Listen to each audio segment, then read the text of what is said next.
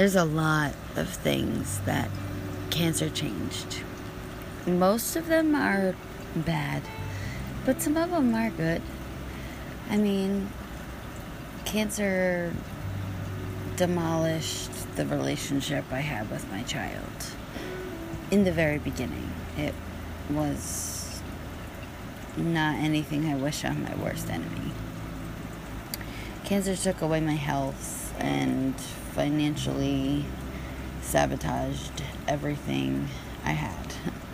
Cancer was hard. I mean, you're fighting for your life. I had treatment, chemo going through my body, which was basically poison to kill the cancer, but at the same time, I feel like it slowly kills you until you're just about to that point, and then you start to slowly recover.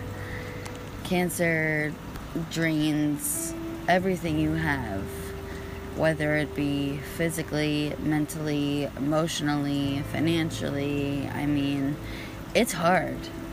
It's super hard. I remember talking to a friend about, what was the worst part of your cancer experience. And she's like, everything. I mean, there's not one thing I can pinpoint that was the worst for me. I can pinpoint what was the best for me, but not what was the worst. And I feel the same way. And I think a lot of cancer patients feel the same way. I mean, depending on what type of cancer you have, your treatments are all different, but there's always some form of treatment, whether it's having a surgery or getting chemotherapy or having radiation or needing all three or having one or two. There's a treatment involved. And yes, depending on your age, a lot can be different. But on the other hand, depending on your age, you feel differently about how you went about having cancer. Kind of like my sister. She was super young when she was first diagnosed with cancer.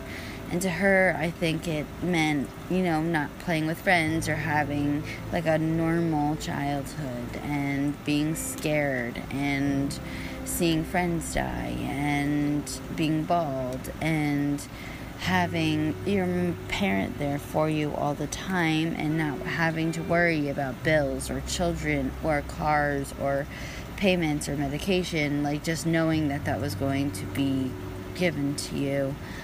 But as an adult, it's totally different. You still have all those responsibilities of child care, bills, a roof over your head, food in the belly, not just for you, but for your kid, paying for everything. And then on top of that, paying the thousands of dollars needed for the medical bills. And if you can afford it, if you can't afford it, can I go in debt? Can I get a credit card? Will I have enough credit limit left? Will I max out my credit cards and not be able to buy any of the medication I need? I mean, it can go on and on and on, and it's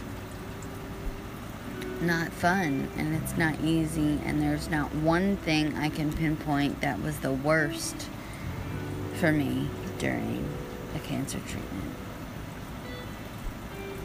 And I think a lot of people feel the same way, and I think we need to bring attention to that.